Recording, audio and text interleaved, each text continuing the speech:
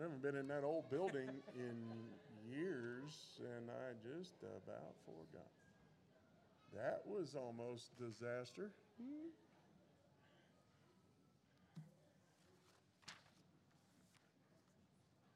That's another reason we need to get that camera moved.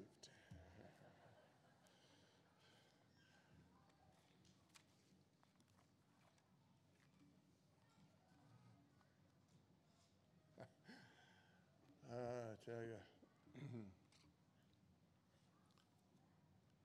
So I preached this message years ago. I don't believe I've preached it here before, but so it's not one that is new with me. But so forgive me for that, not being.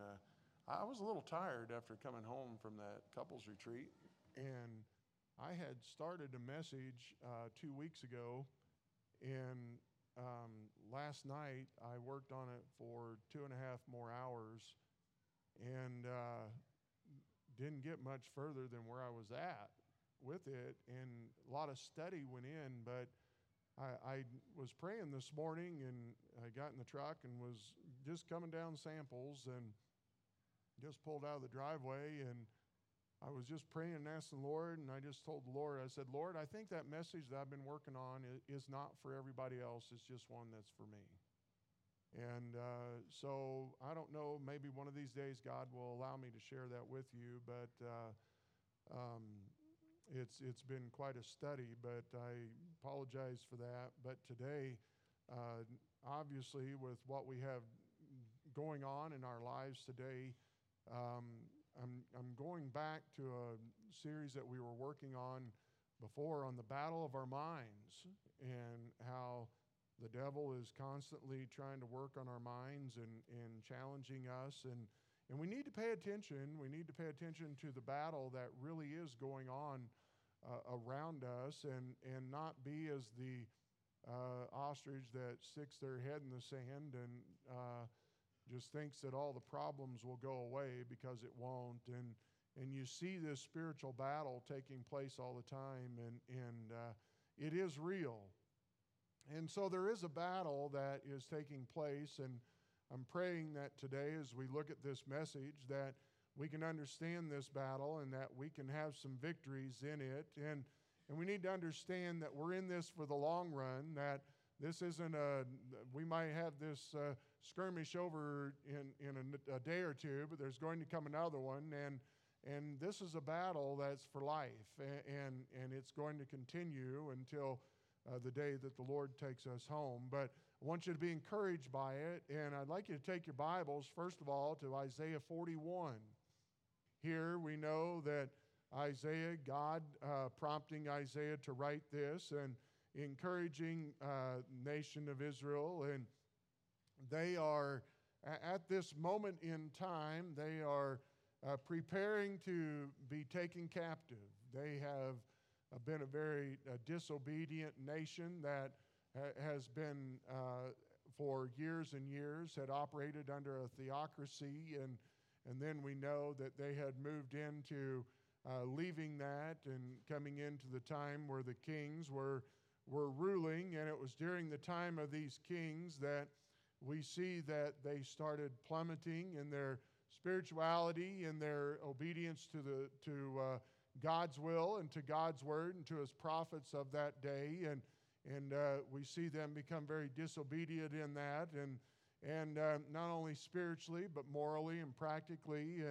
And so because of that, then God said, you guys are going to lose your nation, and you're going to lose your identity, and no longer are you going to dwell in the land of Canaan, but there is another country that's going to come in and take you captive, and you are going to be held captive for 70 years. And so Isaiah was one of those men who was one of those prophets who was telling them that. But in God's mercy, isn't it always good, God's mercy?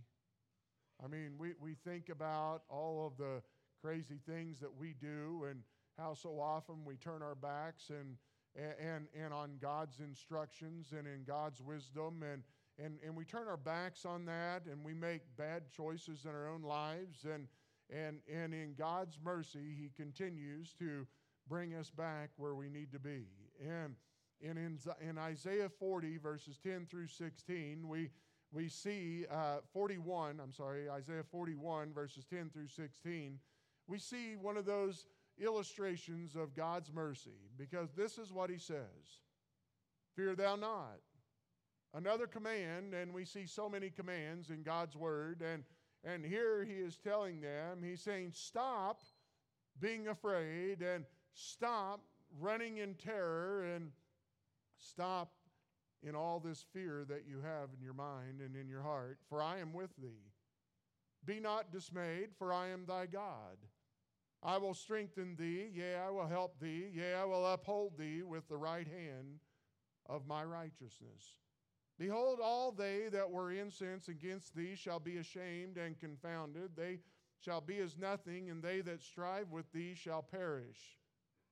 Thou shalt seek them, and shalt not find them, even them that contended with thee. They that war against thee shall be as nothing, and as a thing of naught. For I, the Lord thy God, will hold thy right hand, saying unto thee, Fear not, I will help thee.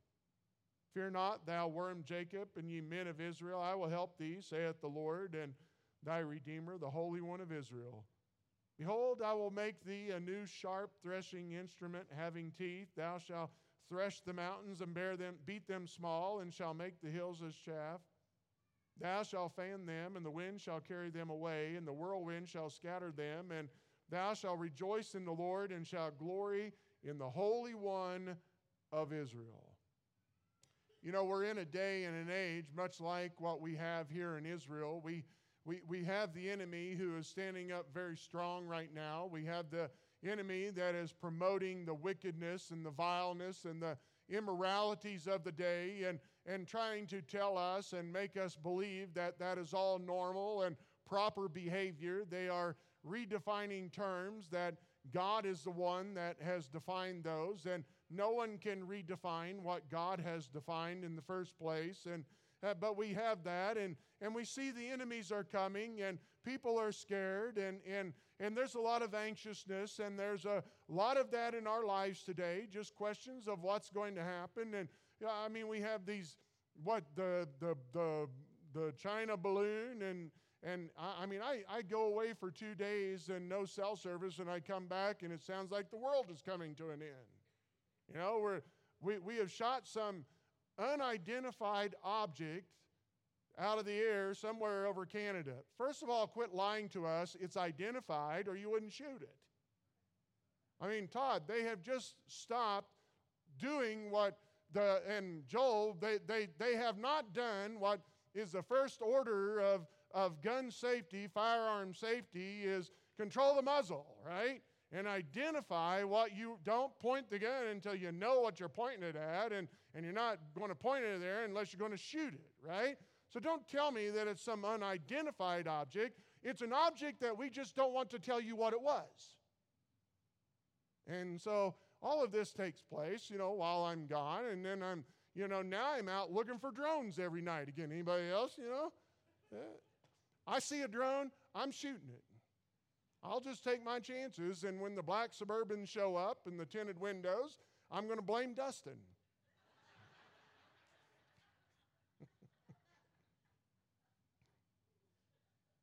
But the enemy is real, and that's really not the enemy. It's what goes on in your mind thinking about those things, and the enemy that I just came out of a couples retreat. Can I tell all of you married couples that your spouse is not the enemy? I think that some of you might think that that's the case, but it really isn't. And we need to understand from these verses that he tells us that, there is going to come a day when God is going to scatter the enemy. God is going to put his foot upon the throne and rule in a mighty and powerful way. And we know in the end that the devil is defeated and will be cast into the lake of fire for all of eternity. And we know that. And so he tells us to stop fearing what's going on. Stop fearing about the things that are unknown, and stop being afraid and walking around in terror and wondering about what this could be or what that could be. But you need to understand that God can use us and will use us to defeat the enemy, and we just need to trust Him. You know, this is to help you, because how do I know that this is the case? It's pretty easy. You can just go into the secular world and you find out how many people are dealing with their fear.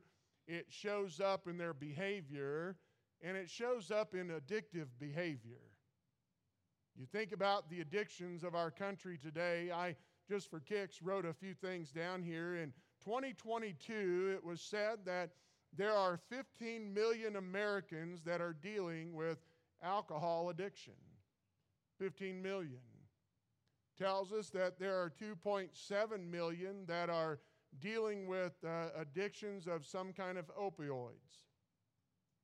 And so now why are we dealing with that? Why are we dealing with these addictions? We deal with them because it's hard to deal with the things of the world and the anxiousness and the fears, and it makes you forget some of those things that are bad. And it tells us that of the misuse of prescription drugs, that there are 16 million people that say they are missing and do not know where some of their psychotherapeutic drugs have gone. It tells us that there are 9.3 million of Americans that are missing some of their painkillers. Where are they at? Well, we know where they're at. They're on the black market. They're being sold in the back of a car, or they're in the back porch of a home somewhere, or they're traveling around, and we know that. I mean, that's a fact that's out there, and there are so many people that are trying to find a release from all of the fear and the anxiety and the stresses of the world, and so they try to medicate through those types of addictions. It tells us that there are, 330-some million Americans, I think. That's adults and children. And so of that, I'm guessing that, I don't know, would that be half? Is probably, you're probably talking are adults, so 175 million people in America that are adults. It tells us that of that 175 million or so adults, that 40 million look at porn regularly. And some of them, I'm sure you would say, are addicted.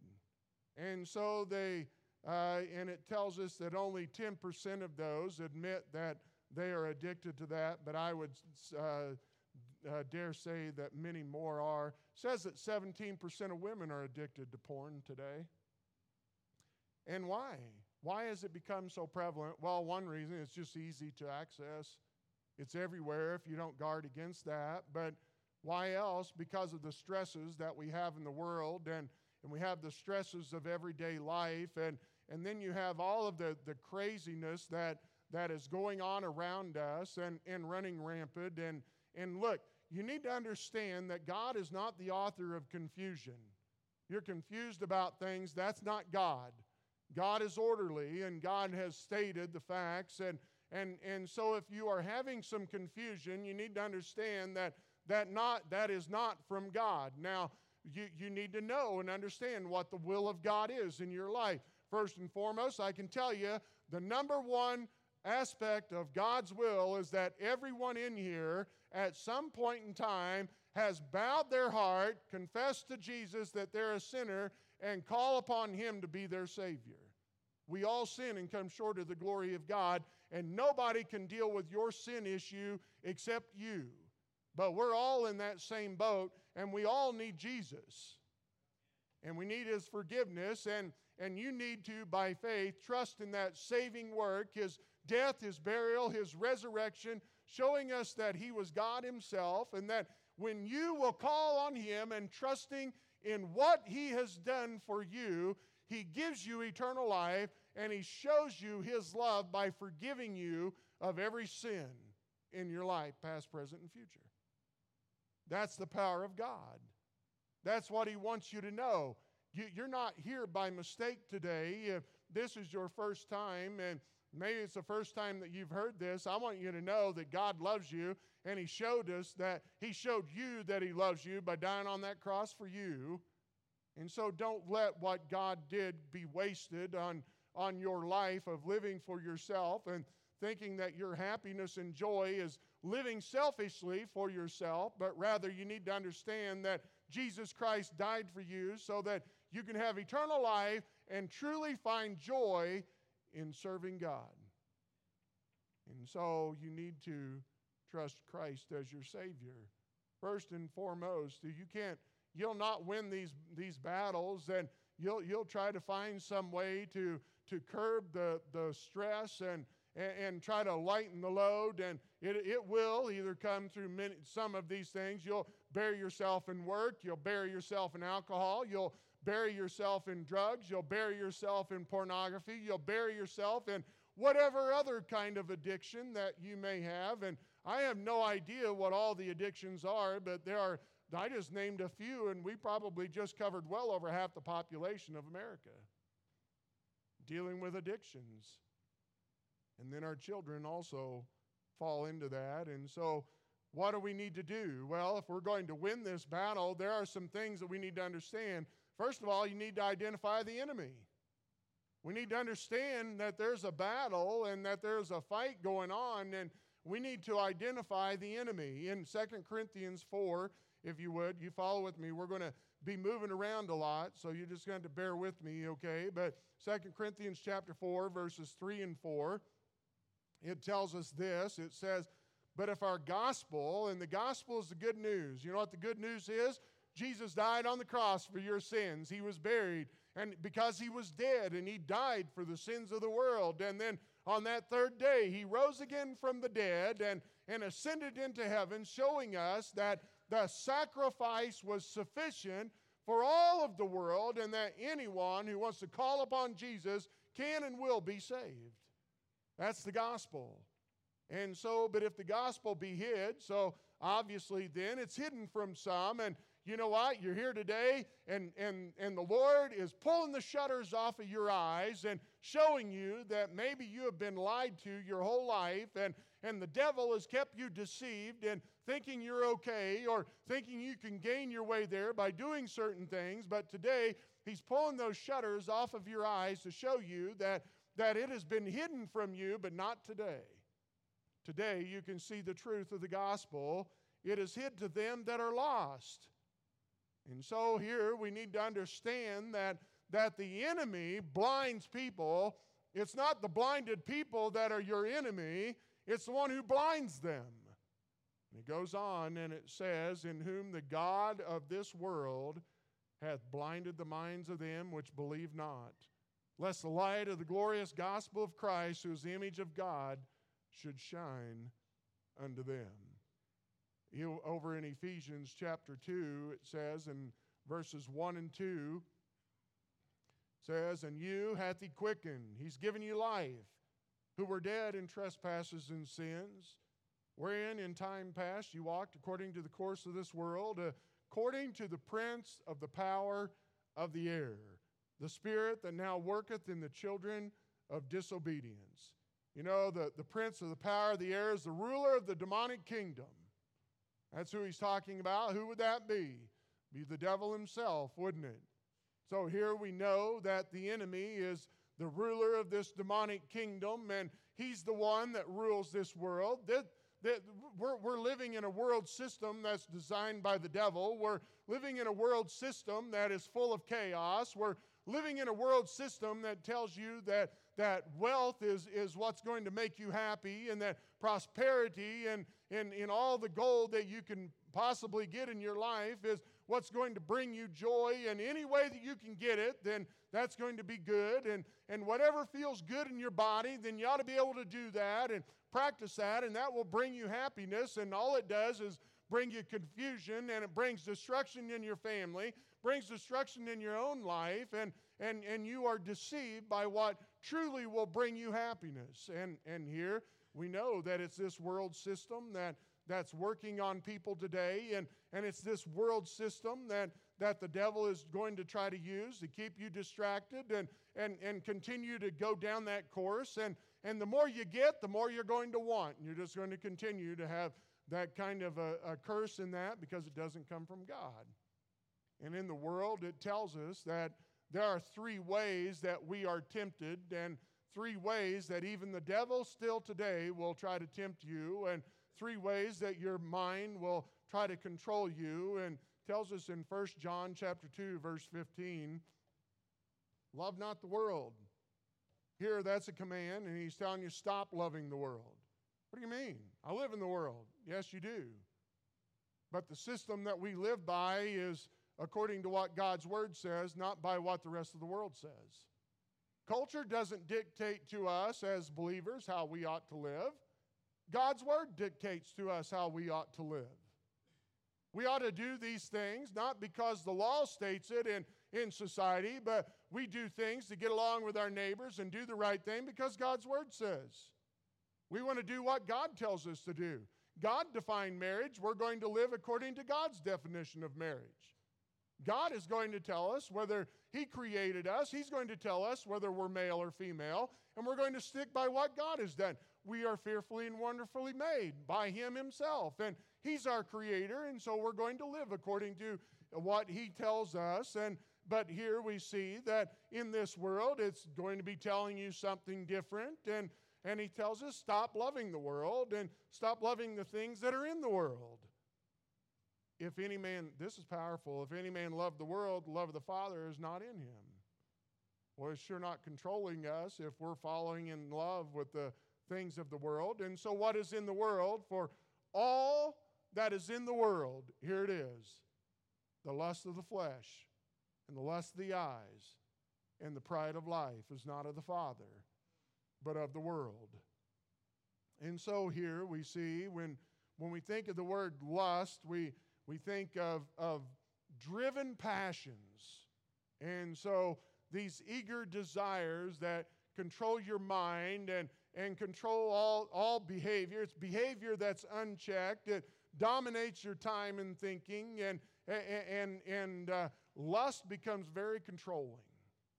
It says in James 1, verses 14 through 16, but every man is tempted when he is drawn away of his own lust and enticed.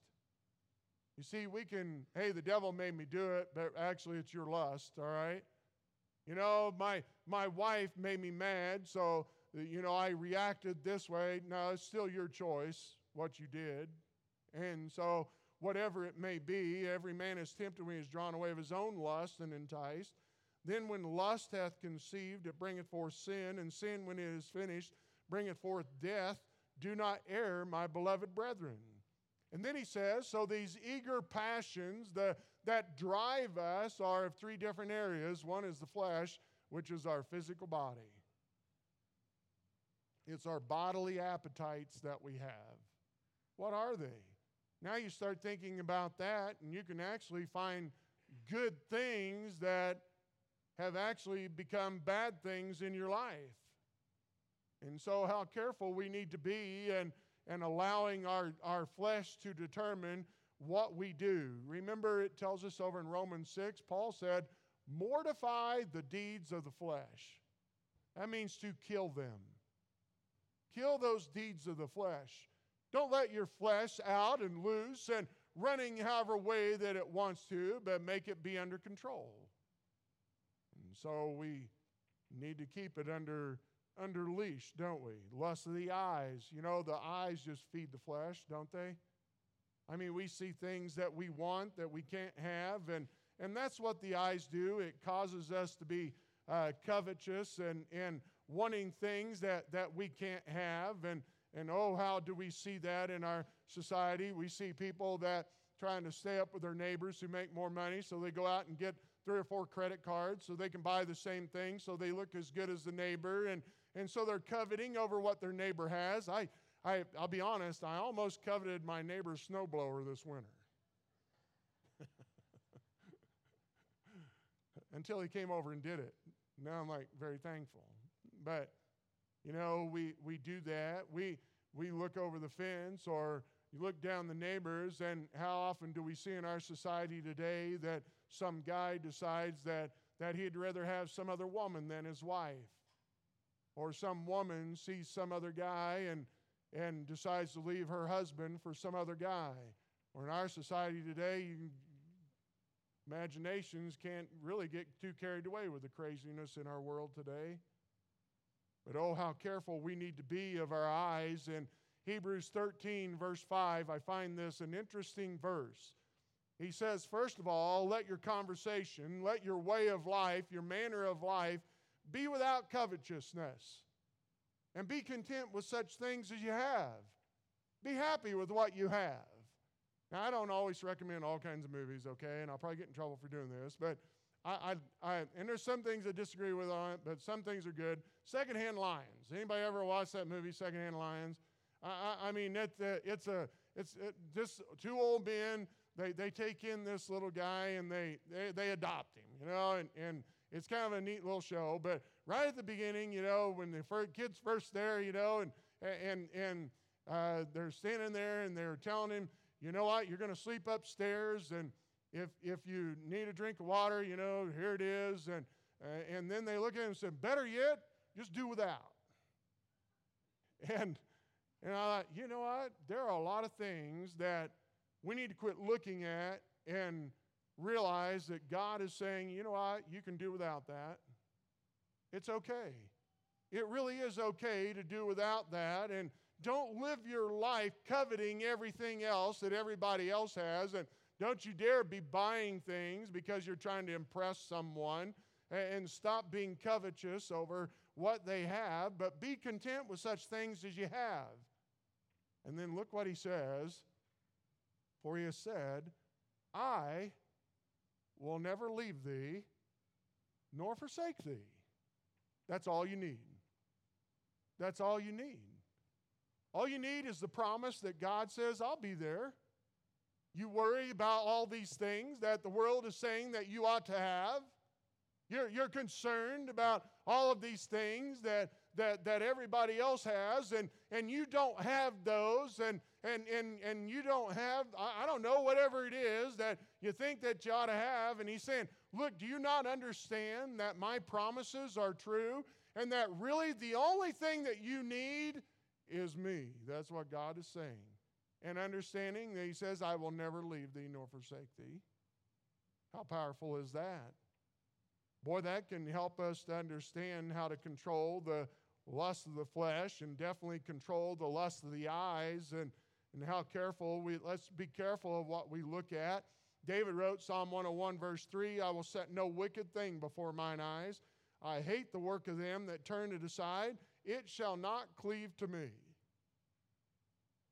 I can probably safely say that the halftime show tonight will be a waste of time.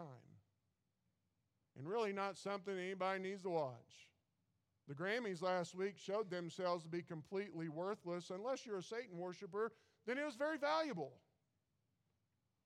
But if you're not a Satan worshiper, it's probably pretty much everything in there a waste of time. And as a matter of fact, ought to be eye-opening to let you know of the battle that's really going on with these wonderful TVs that we have and the networks that we have. And wake up and set no wicked thing before your eyes. And then the pride of life, that arrogance and pretentious, ostentatious attitude that you may have, and thinking that you have to have all of these things to impress someone around you, or you need to put on some kind of an air of somebody that you really aren't. And you know what? You just need to walk transparently and be who you are. And yes, you stumble, and yes, you fall, just like everybody else does. But you know what? The steps of a righteous man are ordered by the Lord. And you know what he also tells us? That when you fall, he'll help you back up. And he walks with you, and he's beside you. And you just keep looking to him and find him to be sufficient. And you just walk humbly with him, and knowing that you could fall at any time. And so you're trusting him to guide you and direct you and empower you. And you remember what he told the Corinthians, wherefore let him that thinketh he standeth take heed, lest he fall. Look, it's a spiritual problem that becomes a physical problem. And so we need to identify the enemy. And the enemy is the devil. And the enemy is your own flesh, your own eyes, and your own pride. It's not anybody else. But that's the enemy. You need to identify it. You need to be aware of the battleground. Where does that take place? It takes place in several areas, but I always believe that the battleground starts in the mind. 2 Corinthians, if you'd like, chapter 10, verses 3 through 5 is where we will go. But 2 Corinthians 10, verses 3 through 5 shows us, it says, "For though we walk in the flesh." Yeah, we do. We live in the flesh. I mean, this is flesh, right? Pinch it, it hurts, right? This is the flesh. We're walking every day. We get up, we do our rituals, we go to work, we go through the world, whatever we're doing, we're walking in the flesh. And so for though we walk in the flesh, we do not war after the flesh. And so it's not in the flesh where we engage, okay? It would be okay if it was a fleshly battle, then you could see the devil, but really, left to ourselves, we're in trouble fighting the devil. We're going to lose. We'll lose every time. He was far more overpowering than any of us can ever be. But he goes on and he says, "For the weapons of our warfare are not carnal." It's not the Glock. It's not that mean old AR-15 that is evil, and it's not those kinds of weapons that we can use in the warfare that we're talking about here. But the weapons that we have are mighty. They're powerful. They're possible through God to the pulling down of strongholds, those fortresses. And then how does he do that? By casting down imaginations. Anybody here have an imagination? I saw this meme this week. So I didn't watch the Grammys, okay? I heard Madonna got on there, and you couldn't even recognize her. I mean, her face is all fat. I think she had some kind of reaction to Botox. And so I saw this meme where it showed this dad looking under the bed for the little child and said, "No, Madonna's not under here." I thought it was funny, all right? If you're a Madonna fan, sorry I offended you, okay? Our imagination can really run wild, can't it? I mean, we laugh and think, we got to check under the bed. Pastor Young shared up there that he always had to go close the closet door after they'd go to bed. If the closet door was open, Sherry would be afraid. So he would have to get up and go shut the closet door. I don't know what good that is. If he's in there, he's in there. Door open or not, and who was my mother-in-law one time had a shirt hung up on a hanger by the door, and she woke up in the middle of the night, and she's as blind as I am, and she woke up, she said, in the middle of the night, and she saw that body standing over there by the closet door. Scared her half to death. I think that's funny. Our imaginations can get pretty wild, can't they? It's our imaginations that take over in our lives so often, and these imaginations, they're not only are they thoughts, but they're also reasonings and arguments that you have with yourself. And how many here has won a great argument with yourself? Or you're arguing with somebody else. It's usually your spouse, but they don't know that you're arguing with them unless you talk out loud when you're not supposed to. They don't know that, but man, I've won some great arguments. And I mean the justifications that we have, and here he shows us that in all of these things, that the weapons, the spiritual power that God gives us can cast those down, all of those imaginations that we have, and bring them down and tear them down and overpower them and destroy them. And not only that, every high thing that exalteth itself against the knowledge of God, and bringing into captivity every thought to the obedience of Christ. Boy, that is what I want. How many times do we fight this battle, and really what we want is, God, I really do want to be obedient. I'm tired of losing this battle, but here is the battleground, and so we need to allow God to take those spiritual powers that He has, and be mighty through God and understand that I can do all things through Christ which strengtheneth me means far more than whether you can dribble a basketball or whether you can win the game through a touchdown, or it's far more than that. It's when you wake up that first day and your spouse is gone. And you can get out of bed and you can just function that day and get along today without that loved one. Then you start understanding what he says about I can do all things through Christ which strengtheneth me. When you get up the next day after you've lost your job and you're wondering, how in the world, God, am I going to be able to take care of my family and do what we need to do and pay the mortgage or just be able to buy groceries, God, and I really need your help in all of this. And you wake up that first day after finding out you're unemployed, and God can bring that verse to mind, I can do all things through Christ which strengtheneth me. That's when it's real.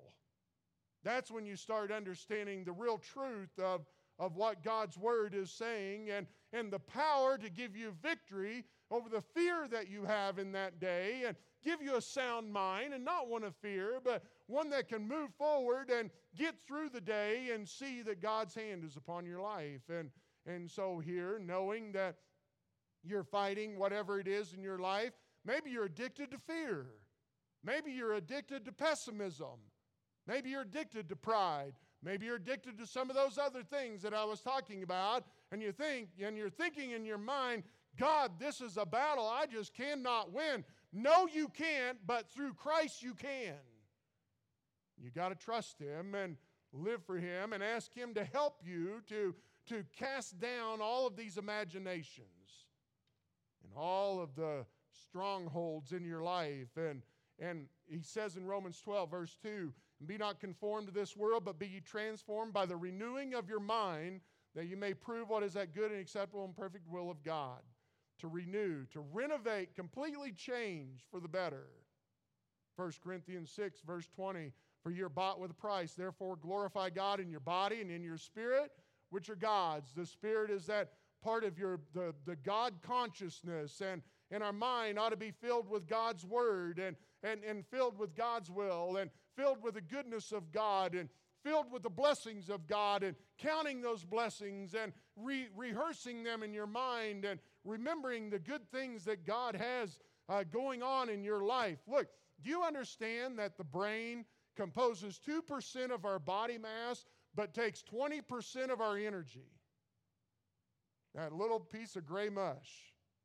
Now, some of them, especially teenagers, maybe they're only running on about 12% of that energy, and they need to move it on up to 20% of that energy. Sorry, teens, don't throw anything at me. Okay. See, they're just looking at me like, prove my fact. I mean, just proved it, okay? And so,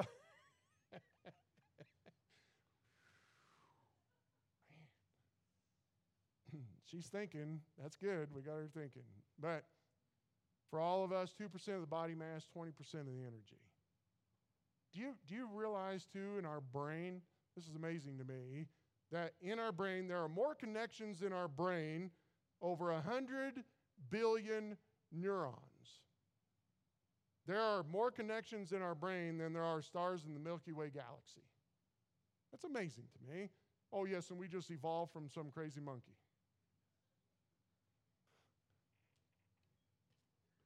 But the mind is so powerful, and that's the battleground. And in that, it tells us there in 2 Corinthians 10, you need to identify the strongholds. What's a stronghold? Well, a stronghold is any kind of a fortress in your heart. So ask yourself, God, is there something in my heart, in my life, that has built a wall up around it, and there is no one able to get in there? Not my wife, not even my family, and God, not even you. I do not want you in there. This is my area. This is what I'm afraid of. This is what I'm addicted to. This is what I'm ashamed of. This is what holds me down. This is what what seems to control me, that I'll put it down and I'll put it back in that closet, and then pretty soon I'm over there opening the door, or it's opening the door and coming out on its own. And this is what brings us to that point where we act out. And sometimes, you know what, it may be a little harder to identify, but you got to get past the symptoms, and you got to find the source, and you got to find out what it is in your heart that truly is holding you back. It might be bitterness or something that happened in your life. It might just be some wicked imaginations. It might be something that's just that has a hold in your flesh, or whatever. It's something that you pet, or it's something that maybe you even hate and you're disgusted with it, but it's built up such a wall that you think there is no way that God can tear that down. Can I share a verse with you in Hebrews chapter 4 and verse 12? For the word of God is quick and powerful and sharper than any two-edged sword, piercing even to the dividing asunder of soul and spirit, and of the joints and marrow. I don't think this to be dishonoring, but I'm going to change this a little bit.